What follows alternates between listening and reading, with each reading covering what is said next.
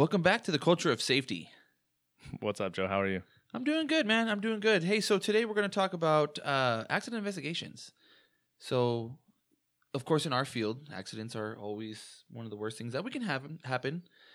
And it's really important for us, for many reasons, to investigate these accidents. Right? You would agree, of course, right? Of course. I mean, you got to learn from why it happened. Too many in our career, but I mean, not just to find causal factors, but we also want to look as far as workers' comp. I mean, especially when it's starting to cost the company money, we want to make sure we get rid of those things. Or sometimes even I've seen it maybe once or twice in my career where I did an accident investigation and we discovered fraud. So obviously, for several reasons, it's important for us to actually do accident investigations. And then the most important reason is so that same accident or incident doesn't happen again, so that somebody else doesn't get hurt the same way, right? Oh, is that why we do it? That, to me, I don't know about you, but to me, that is the most important reason. I don't think so. I think we want to have the same accidents. No, I'm just kidding. Of course, I agree with you. So what are some of the tools that you've used in your career? So I think I've used a lot of tools, but today I think we're going to focus a lot on more like not so much everything that happens after an accident, but we're going to talk specifically on like a root cause analysis. Right. Root cause analysis, RCA. Yeah, what kind of different RCFA programs or whatever you might call them. All those fun acronyms. RCFA, RCA, whatever you're going to call it. But we're going to talk about that today, right? The different types of those that we've encountered and what we use. And yeah, we'll talk about the different methods. We'll talk about the gold standard. You have, for some reason, you love that word, the gold standard. But yeah, we'll start there. We'll start with the gold standard. And most places that I've ever worked, the ones that they like the most are the root cause or the tap root. The gold standard. Yeah, the gold standard. You should go call them and try to get. I wonder if we can get them as advertisers. Yeah, on the advertisement. Taproot, the gold standard. I'm gonna put that as a commercial in the middle. Brought to you by. No. So one of the funny things that I saw on their website as I've used it, and I think it was kind of interesting, is that's kind of their little, factoid, as you might call it, is that the mesquite tree has a taproot, which is the bottom root that goes down for both stabilization and water, moisture, and all this other nutrients, can actually go down as deep as 150 feet, which is insane if you think about it. I mean, is that the picture? That's the tree that they use as a picture on their books and everything? I believe so. Okay. Yeah. So I guess that's the whole idea, is that some problems within a company can go so far, it can go so deep that even if you dug 110 feet, you still wouldn't find it. So honestly, I feel like now we can debate this a little bit, but the intent of taproot, if used correctly. Wait. That's the disclaimer right there. The disclaimer. If used correctly. Look, we're going to talk about this in this episode, right? Yes, but it doesn't matter what incident investigation you do, if you don't do it correctly, or you don't follow the steps that you're supposed to, or you want it to go a certain way. Oh yeah. Then it's like any tool. Exactly. If you don't know how to use it, you can misuse it. It can be completely misused. However, I believe taproot in its sole purpose is to dig deep enough to find the actual systemic issues that most of the time go back to management or go back to culture or something much deeper than PPE procedures or something like that. I always tell people that I've yet to do an investigation where culture wasn't one of the biggest factors, one of the deepest factors. And I guess you could say that because it's important for us to identify those roots. And the reason why, I'll give you the story, is I had I can't remember, I want to call it a monkey tree. I'm not exactly sure the name. A monkey tree. I believe it's called a monkey tree. I'm digging deep into my recesses of arboreal knowledge. Don't hurt your head. But I believe it was called a monkey tree, and what the problem with the monkey tree is, as the roots go down, it actually starts sprouting up, smaller trees on the side. Mm-hmm. And so I eventually had this tree in my backyard, and I was trying to get rid of it. And just like this taproot, it went down more than 20 feet. Like I was starting to dig so deep that I couldn't even reach it, and there was still quite a bit of taproot still left. And if you know about trees and stuff like that, what do they like to do? Live. So for the longest time, I fought the stupid. As much as I chopped that tree down, as much as I chopped down that eventually the roots would come back. The root was still trying to sprout, and every for I think 2 or 3 years, I had little sprouts of tree trying to come up, and I was like, holy cow, this is a really thing. And it kind of made an impression on me, like, yeah, the taproot, quote unquote, if you don't take care of it, will keep sprouting up, right? The problem will keep popping Man, look up. at you. I know, right? Real life. Real life. Comparing it to the analogies used by root cause investigation. Stick around. I'll teach you some things. But yeah, I believe the Taproot process or the Taproot software is actually really good. There's some things that I don't like, but some of the benefits that I found was obviously finding causal factors, being able to move, causal factors and different events, what we call the snap chart. We'll explain that here in a couple of seconds. And then the best part is that as the snap chart, as you go across, you can show how events are related. So to me, I know we've had this conversation before, but to me, that is the main reason that I like Taproot. That's my main reason. Is because you build this horizontal timeline. Right. And then once you lay that out in front of you and you see everything that happened before the incident, everything that happened after the incident that you want to be on there. Right. And then you have all of the facts and whatever it might be, witness statement facts or from you going out there, whatever it might be, below that to explain the timeline. Like when you see that laid out like that and you can go through the timeline like that, I think it's one of the greatest tools you can use in an investigation. So if you guys have never used a snap chart, what it is, it's like imagine bar graph paper, right? That has little squares all over it. And then what you do is you put a square on top, and they have slightly different shapes for different events. And so at the top you put, the time, the date, and the initial event, right? So we'll say showed up to work. Right, so I showed up to work at March 15th at 6 o'clock. That'll be my top bar. And then I'll put another box underneath. And anything that's important to that incident, I can put in there. So did we have a safety meeting? Yeah. What was the topic? I could put that in there. I could say I got orders from my supervisor. I was told to do this or go here and do that. And then as I'm going throughout, I add more events and add more events and add more events. And under there, I'll put factors that come into that. And then as you look across, you'll see this, I guess like you said, a giant timeline. And then boom, you can kind of see how everything is intertwined. Exactly. And it helps you dig deeper into what is causing these incidents. And a lot of times I feel like a lot of people don't like to go backwards so much as far as they should sometimes. I've seen incidents occur because of like equipment failure, let's say. Right. And sometimes you're only focusing on the day of the incident. The actual day. But really, maybe we need to go back 6 months ago. Who installed that equipment initially? What was the PM on that equipment? Who knows? Like it could go back much farther. Oftentimes, that's the things I've seen. Like you said, preventative maintenance. Why haven't we checked it before? Or what is this the first time this employee has done this? Has he checked it before and didn't realize it? It opens up a lot of doors and a lot of questions, and you can say, hey, blah, blah, blah, blah, blah. And also for me, one of the biggest things that I like to use this Taproot for is because I can get the blame off my employees, right? Because as soon as we have an accident, what's the first go-to a lot of places do? You're suspended, you're going to be terminated, people start fearing for their jobs. But when we go through this process, I can say, look, it wasn't your fault. It's because this, these outside factors or this, and this. So that's one thing I like about Taproot is by using the snap chart, I can go to my senior management and go, look, this is really what happened. Yeah, did the employee have some fault? Probably, yeah. But it wasn't all his fault. And I can show them, look, these are the steps that we missed or we didn't catch, and this is why we set him up for failure. Yeah. And if you approach it in that manner that we set them up for failure, I've gotten at least 9 to 10 people out of write-ups. I got 2 people out of a termination and at least 7 or 8 people out of suspensions. Just by saying, look, we set him up for failure. You can't blame the guy. Usually it's really easy to find a reason that the person did it or to assume that they did it for a reason. But if you take the time to do what you just did and go back and look, I guarantee you there's a reason. There's a series of events that led to that person making that choice that day. Right. And most of the time, it's not just them making that choice for the first time ever and it leading to that situation. It's probably a lot of things that led up to that over time. And what's even scarier is oftentimes when I actually do the Taproot, I've actually seen other people that have done the same thing. Exactly. And you're like, oh man, and it's a good catch. Hopefully we didn't damage things. Sometimes we do, sometimes we don't. But I've had it to where I was able to tell my managers, hey, look, we have a huge problem. We need to address it now because obviously we have multiple vehicles or multiple incidents where we need to change the SOP or whatever it is.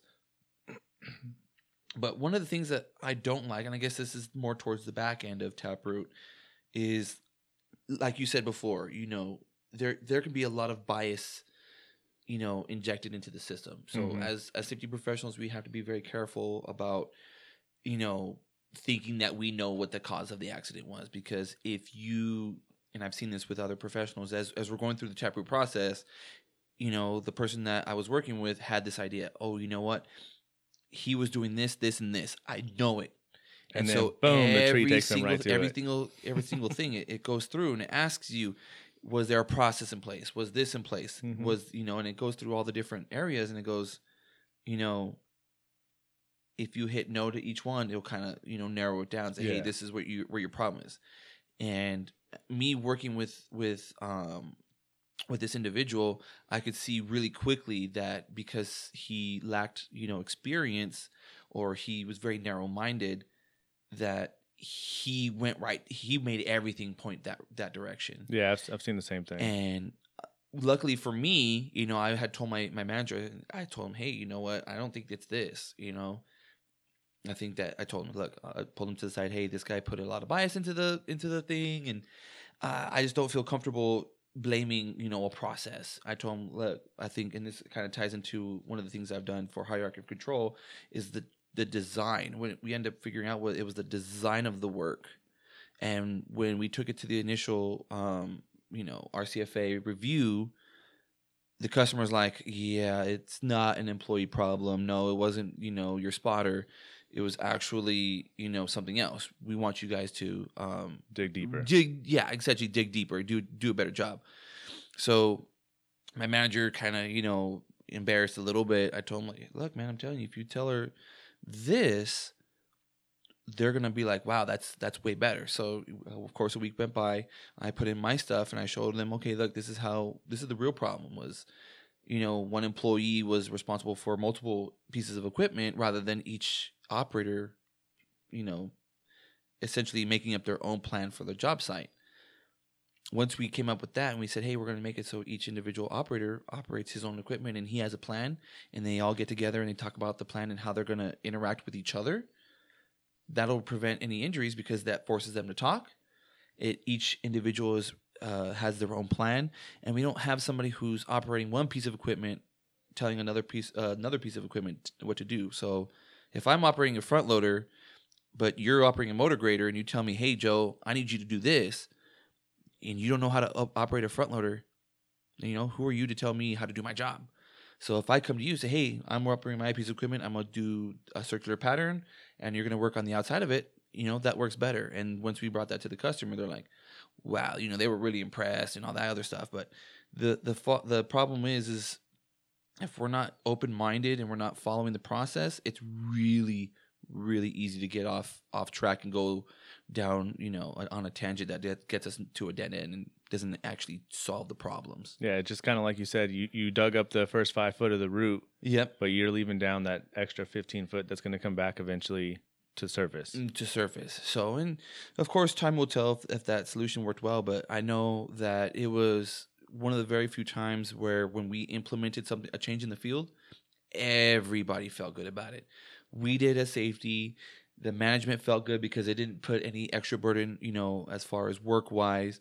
And the employees were on board because they're like, yeah, I think I should be in charge of my own piece of equipment. So they were all on board. So it was probably one of the most successful accident investigations that I have actually done. And once again, Taproot was one of the main pieces of the gold standard. The gold standard. Brought to you by. So let's get off Taproot for a second. What are some other types of investigations that you've dealt with or seen that you think are maybe effective, not so effective? What else you got? Well, we have 5 why, right? That's pretty much, if you think about it, you ask why 5 times. And in reality, you're supposed to have 5 major whys, and then each why is broken down further, but we'll talk more about that.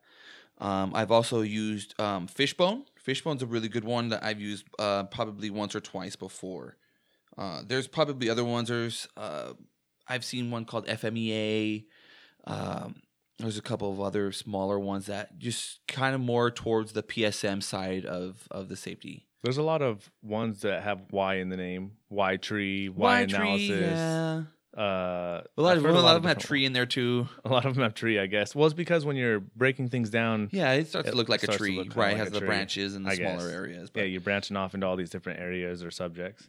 yeah, for me personally, what I usually do is I usually use a combination. Right? Yeah. I usually use Taproot. I use a snap chart. Like I said, that's probably one of the best ways to chronologically put everything in there. And then I usually put in some 5 Ys, and then on a fishbone. So my 5Y comes off of the fishbone, and fishbone uses 6 different factors. So the mnemonic they teach you is called TOP SET, and it stands for technology, organization, people, any type of similar events, the environment, and time. And so those are, like, I guess you could say 6Y, I guess you will, but for the most part, usually similar events and time, I tie them together. So my 5Y consists of those. Hey, did we have the technology? Was the technology not working? Or where in that 5Y will technology come in? And then obviously organization.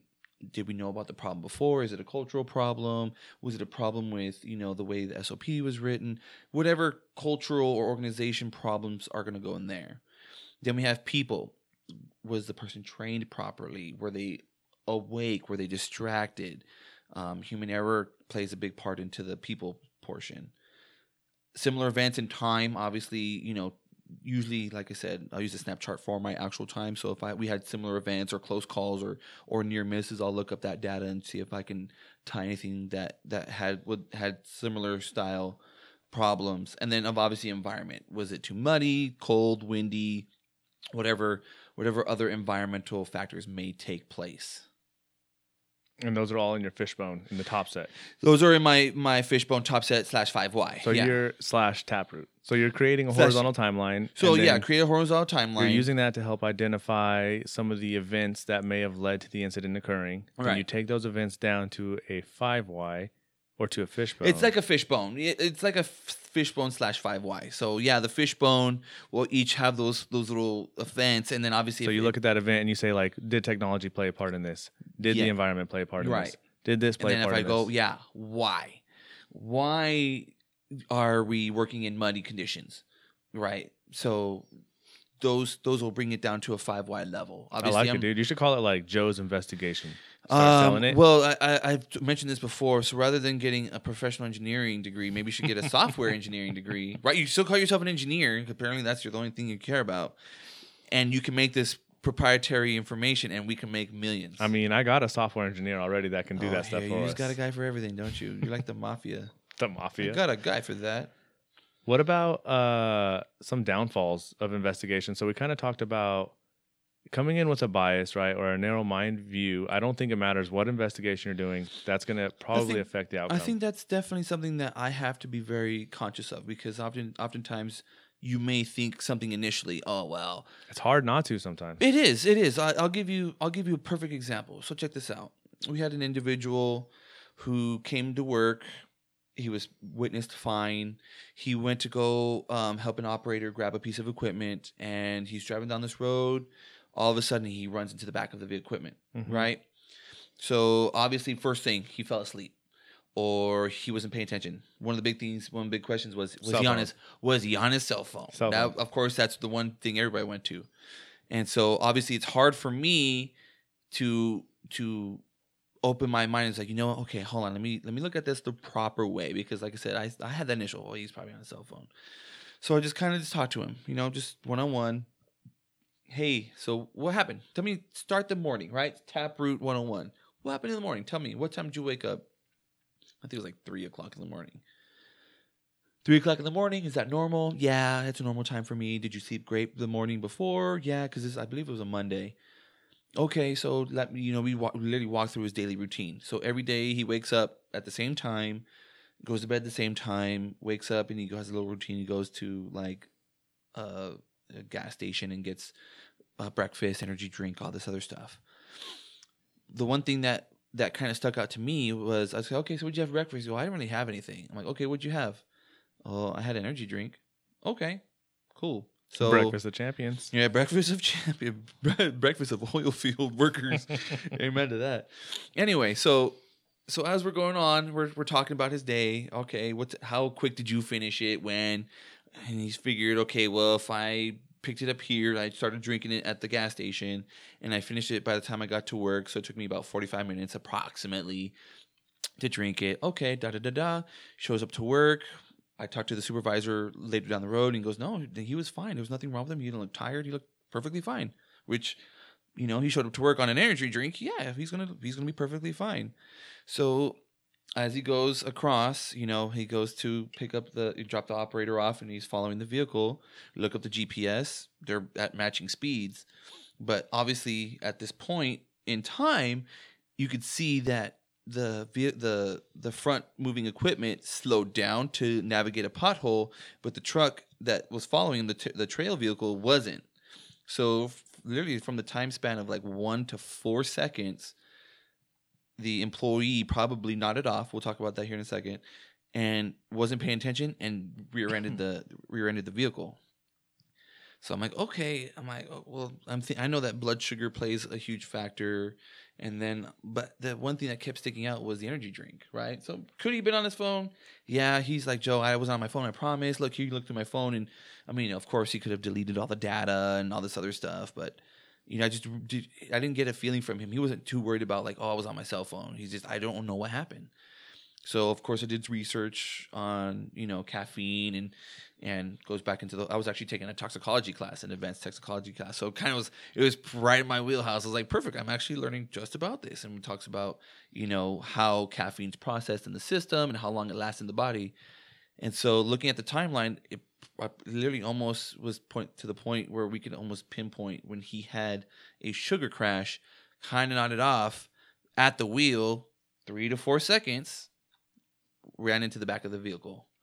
And so that was the defining moment. Like, wow, it's seems like a stretch to me. I mean, not really. If you look at the data, and if I could actually show it to you, I actually have the presentation. But yeah, it was really hard for me to like, okay, well, it's really simple. You were on your cell phone.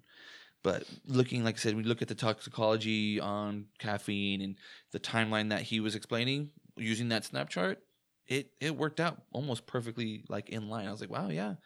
Micro sleep, you nod off for anywhere between 4 to 6 seconds.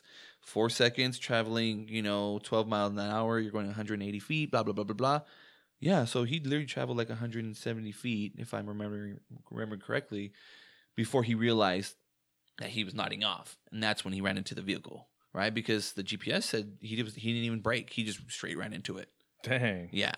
So, and that was the big question. Like, well, if you're on your cell phone, you should be able to at least see, oh crap, there's a big vehicle. Slam on the brakes. Yeah, and slam on the brakes. Right. So that was the big indicator. It was like, yeah, but he didn't hit his brakes.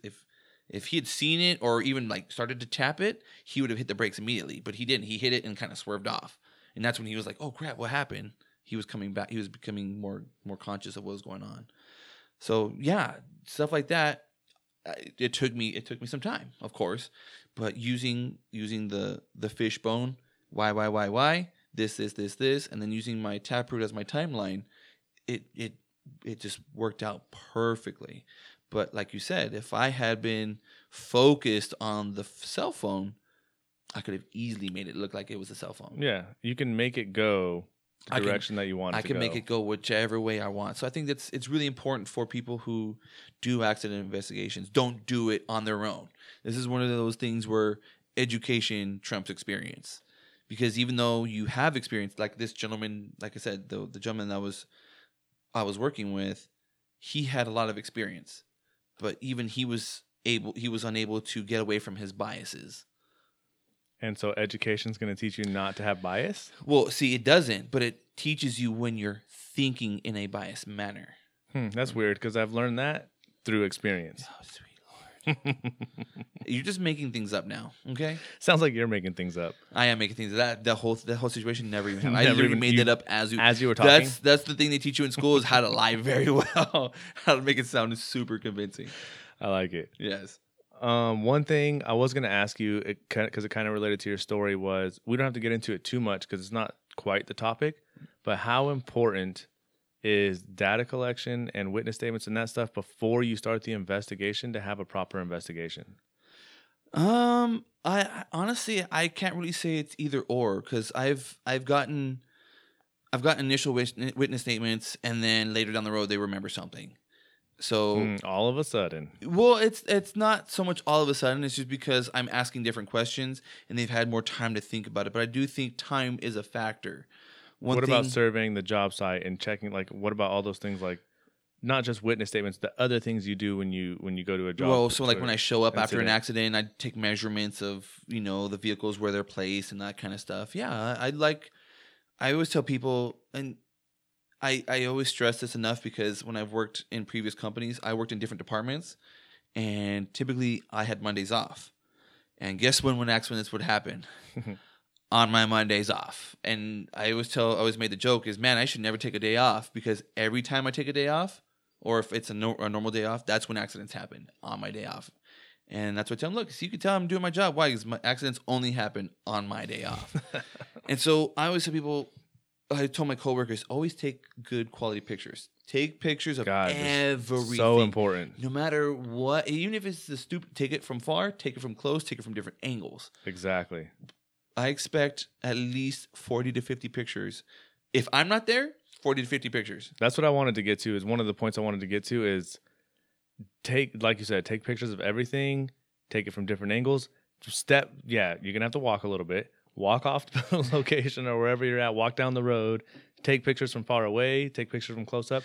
Because when you're going through the investigation, a lot of times you start to identify things that you might not have thought about the day of. Right. And then you're going to be like, oh man, let me see if there's a picture of that. Let me see if I got a picture of that. Right. And then if you don't have a picture of it, guess what? Now it might be a week later and it's too late to get a picture of that. Exactly. That's one thing that it's really important, especially if it has to do with like equipment or vehicles or processes, is because anything that's your golden time. That's your golden hour to take, not maybe not hour, but the golden time to take pictures. Because once you say, okay, I'm letting you guys go back to work because whatever the problem was, we solved it, or whatever the issue was, you guys are going back to work. They're going to destroy your job site. Yep. They're going to put feet prints and move stuff, and that's one problem I've had in the past is employees trying to hide stuff, right? And I've always told my employees, if you hit something or break something or run into, just stop. And they go, why? I understand you're trying to hide stuff and try to hide your accident or whatever, but by moving equipment, you're adding to your guilt, first of all. Second of all, it's harder for me to recreate what happened. And then third of all, I'm a safety guy. My job is to protect your job, right? I want you to work because, like we talked about before, if I get you fired or you get terminated, you've already learned that lesson. Now I have somebody who can say, and I can take up in front of everybody and say, hey, tell them about the lesson you learned, right? They can learn firsthand account why we shouldn't do X, Y, Z. But if you get rid of the guy, now I get some brand new person who's never dealt with this before, and now I have the same situation, right? I haven't gotten rid of one, right? Or a worse one. So for me, I tell my employees, don't move anything. If you hit stuff, I don't care. Whatever it is, stop, turn off your equipment, whatever, leave it as it is. So when I can come in, I can take pictures, and then I can figure out how to blame something else and say, hey, we failed you through this process, right? Because most of the time, does human error happen? Yes. But if you know the Swiss cheese model, you know that it's never just human error. Yeah. It's always there's multiple safeguards culture and this and this and this and that. There's like 6 or 7, like you said, safeguards that goes right through. I'd rather blame the safeguards and say, oh yeah, should he have? Yeah, good. Could he? Yeah. The employee had some fault. But if we hadn't put him in that position, he wouldn't have made that error. And that way I can keep your job. You're happy. I look good because I obviously kept, I just bought an employee who now can go, man, I really appreciate Joe helping me keep my job. Well, yeah, because that's part of my job is to keep you safe and keep you working.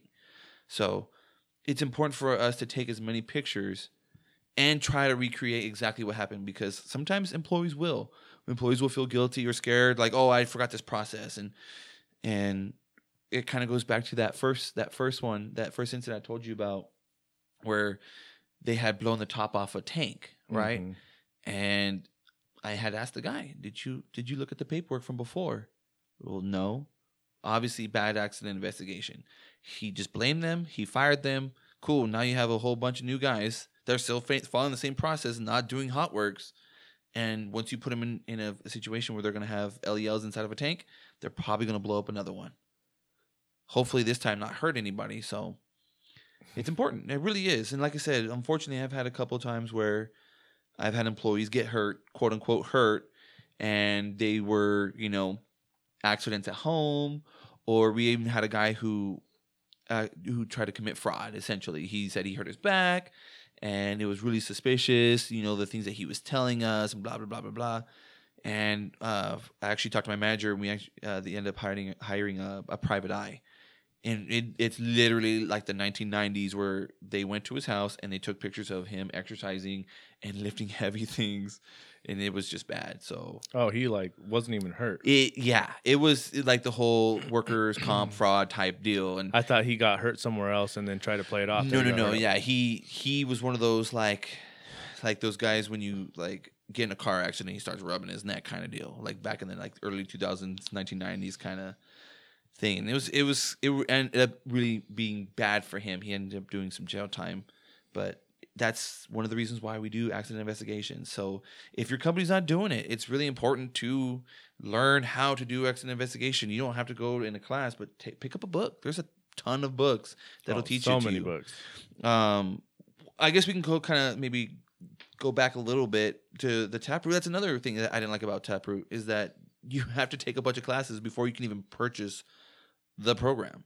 Well, they're teaching you how to use the program. It's not a bunch of classes. Well, right. It's like one class, but it's for one person. It's like $1,500 or something like that. Don't quote me on that, but I know it's a pretty penny, right? And so if you have a large company, you're not going to entrust only one person. Right? Listen, everything of quality costs money. So it's a good quality product. So wait, because nobody's buying this podcast, does that mean it's low quality? Low quality or we what? Haven't even tried yet, but start with Taproot. Apparently, they're the gold standard, so go call them up. We're gonna call them up and say, "Hey, listen to episode about episode RCAs, 3, and then give us a call back when you guys are ready to." We will definitely put you as an advertisement in here if you want us to. So yeah, Mark parodies. I mean, truthfully, yeah, I believe Taproot. At least as far as the snap chart, I love it. Would I spend the money? Yeah, I guess if you've never dealt with it before and you don't know how, you don't have any kind of workaround, I think it would be a good investment to at least send somebody there. Yeah. Now to buy purchase the software on a yearly basis, that's up to you and your company, to do. But definitely go through some classes. I mean, obviously you can go online and read about 5 whys and fishbones and all these different techniques, but I would definitely suggest that somebody at least everybody in your safety department take that class, because you need to have. I've never conducted an accident investigation by myself. No. I've always had either another safety professional, or I get the supervisors and the managers and the employees involved. I get as many people involved as I can, because I only have one set of eyes. If I have more people come and tell me the experiences they've had, or even better, my favorite ones are the seasoned guys. Those are the guys who are like, oh yeah, we told them about this 6 months ago. Boom, cultural problem right there. And like I said, I've yet to run into an accident investigation where culture wasn't a huge factor, where somebody hadn't suggested X many times before, hey, we need to change this process, but they're like, well, it's going to cost us money, and we're going to have to do this. We're going to have to do extra work, and we have to put a burden on both the safety team and the managers, and everybody's going to come together. And once again, it's the culture. Well, we decided we're not going to do that because it's not costing us any money. It's not an issue now. Well, we just spent $80,000 replacing a piece of heavy equipment. Might be the time to make that change now. Yeah, spend money ahead of time. Save money spending it ahead of time. Unfortunately, you got to spend some money. Right. But in the end, it should save you money. It should save you. And once again, that's why I'm trying to go to school for my MBA, so I can reach that and say, hey, the reason why we need to change this is because if we had this accident, it's going to cost us X amount of dollars, and it's only going to cost us this amount of dollars to get this implemented. So, one thing that we talk about as the ASSP, we have meetings all over the place. And one of the meetings that I've been into, one of the speakers was actually making that reference where, yeah, we're all safety people. Yeah, we're all safety educated and safety minded. But who makes the decisions? The CEO, The CEO, the vice COO, president, the chiefs. president, whatever it might be. The decision makers care about one thing, the bottom line. And it's expressing those bottom lines, expressing how safety is going to affect that bottom line and how it's going to save money over time. That's the important thing. And showing them thorough accident investigations. That's the key. That's the key to helping everybody understand. Oh, yeah, we had an accident that cost the company X amount of dollars by putting this $3,000 process, right? Because of the hours worked and whatever. We're going to potentially save the company $80,000 every 3 years or whatever the accident rate for that particular process is. Yeah, and then being able to show them not only the direct cost, but the indirect costs from an accident, the man hours that go into the investigation, the man hours that go pulling people in, the witness statements, all that stuff. It's a lot of money when you add it all pulling together. Safety people off the field to go to medical visits. You know, I know you've dealt with that before, where you have to pull out a safety guy to go take them to a medical facility for a follow up. Oh, you know, that tooth, and you know those medical facilities, just like regular doctor's offices, Oh it my takes gosh, 3 to man. 4 hours just You're to sitting get there seen, for hours. and you're just like, oh God, shoot me, and that's the thing that a lot of the CEOs don't see. They might see the like original bill, like this how much it costs for this thing to happen, but if you actually go and take a look at all we had to of pay the him other for those costs- hours, and we had to pay Exactly. a guy to be there for those hours, plus the drive time, plus the gas, yeah, plus I mean, the production cost. Yeah, everything. You got to look at it all and then say this is how much it actually costs you. Yep. And now look at this thing that we're trying to do to prevent this from happening. It costs half that much, It costs quarter that much. It costs way less, and it's going to prevent this from going on. And that's where I show my Taproot. Look, this is our problem. This is where we need to fix it, and this is how much it's going to cost. So, I believe, you know, of course, I believe that anybody can do accident investigations. I do. But I believe that some type of training should occur. And you should never, even if you're brand new, you should never do it by yourself. You should have somebody helping you. Even if you're experienced. Even if I would completely agree with that. Even if you are experienced, ask somebody else. I mean, especially if you have colleagues in the field, ask them. Ask them if you're not a subject matter expert, right? When I first started doing accident investigations on heavy equipment, I'll be honest with you, I didn't know a whole lot. I knew, you know, traffic and stuff like that, but the inner workings of these pieces of equipment, no idea.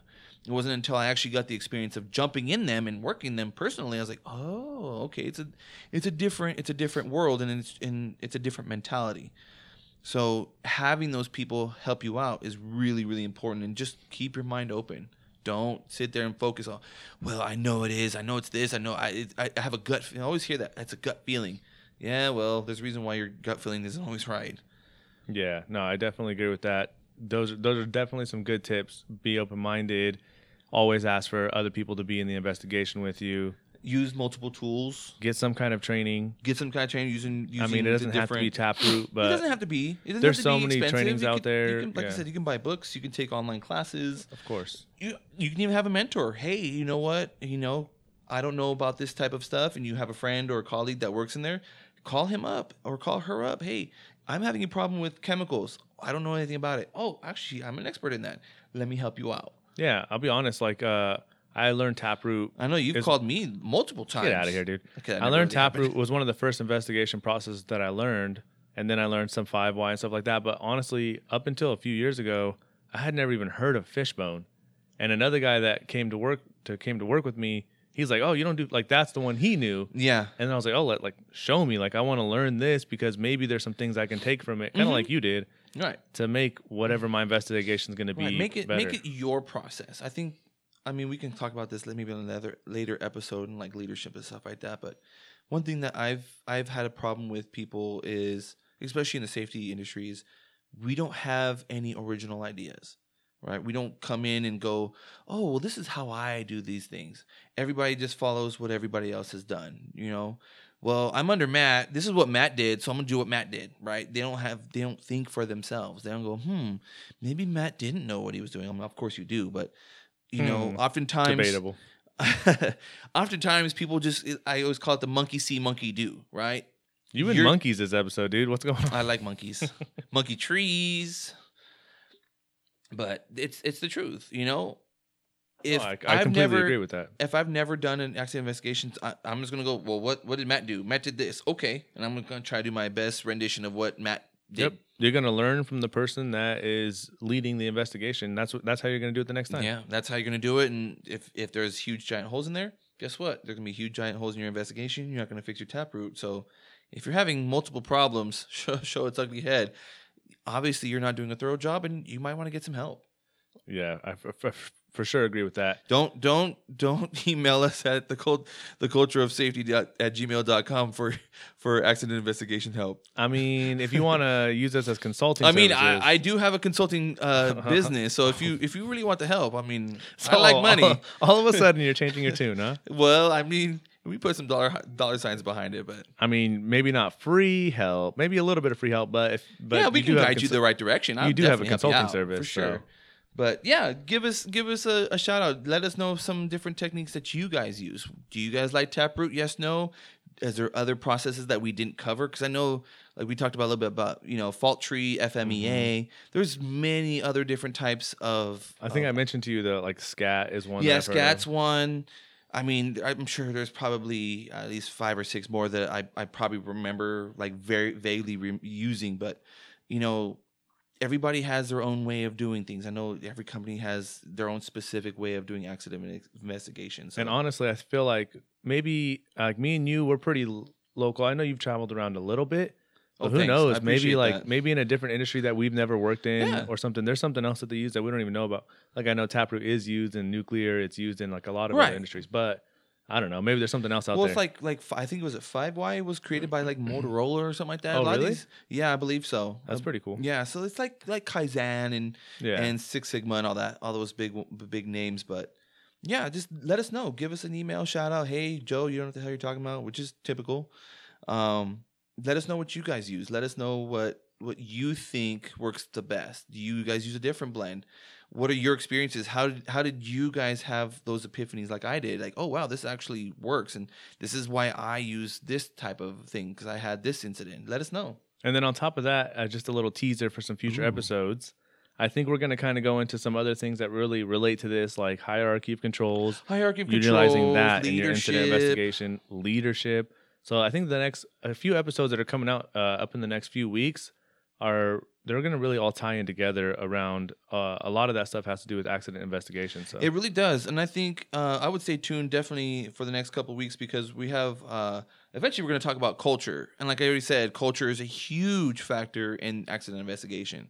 And once you learn how to manage your culture, a lot of the accidents will tend to go away, or you'll catch them as near misses before they become actual. I would say, incidents. unfortunately, our profession was invented because of incidents.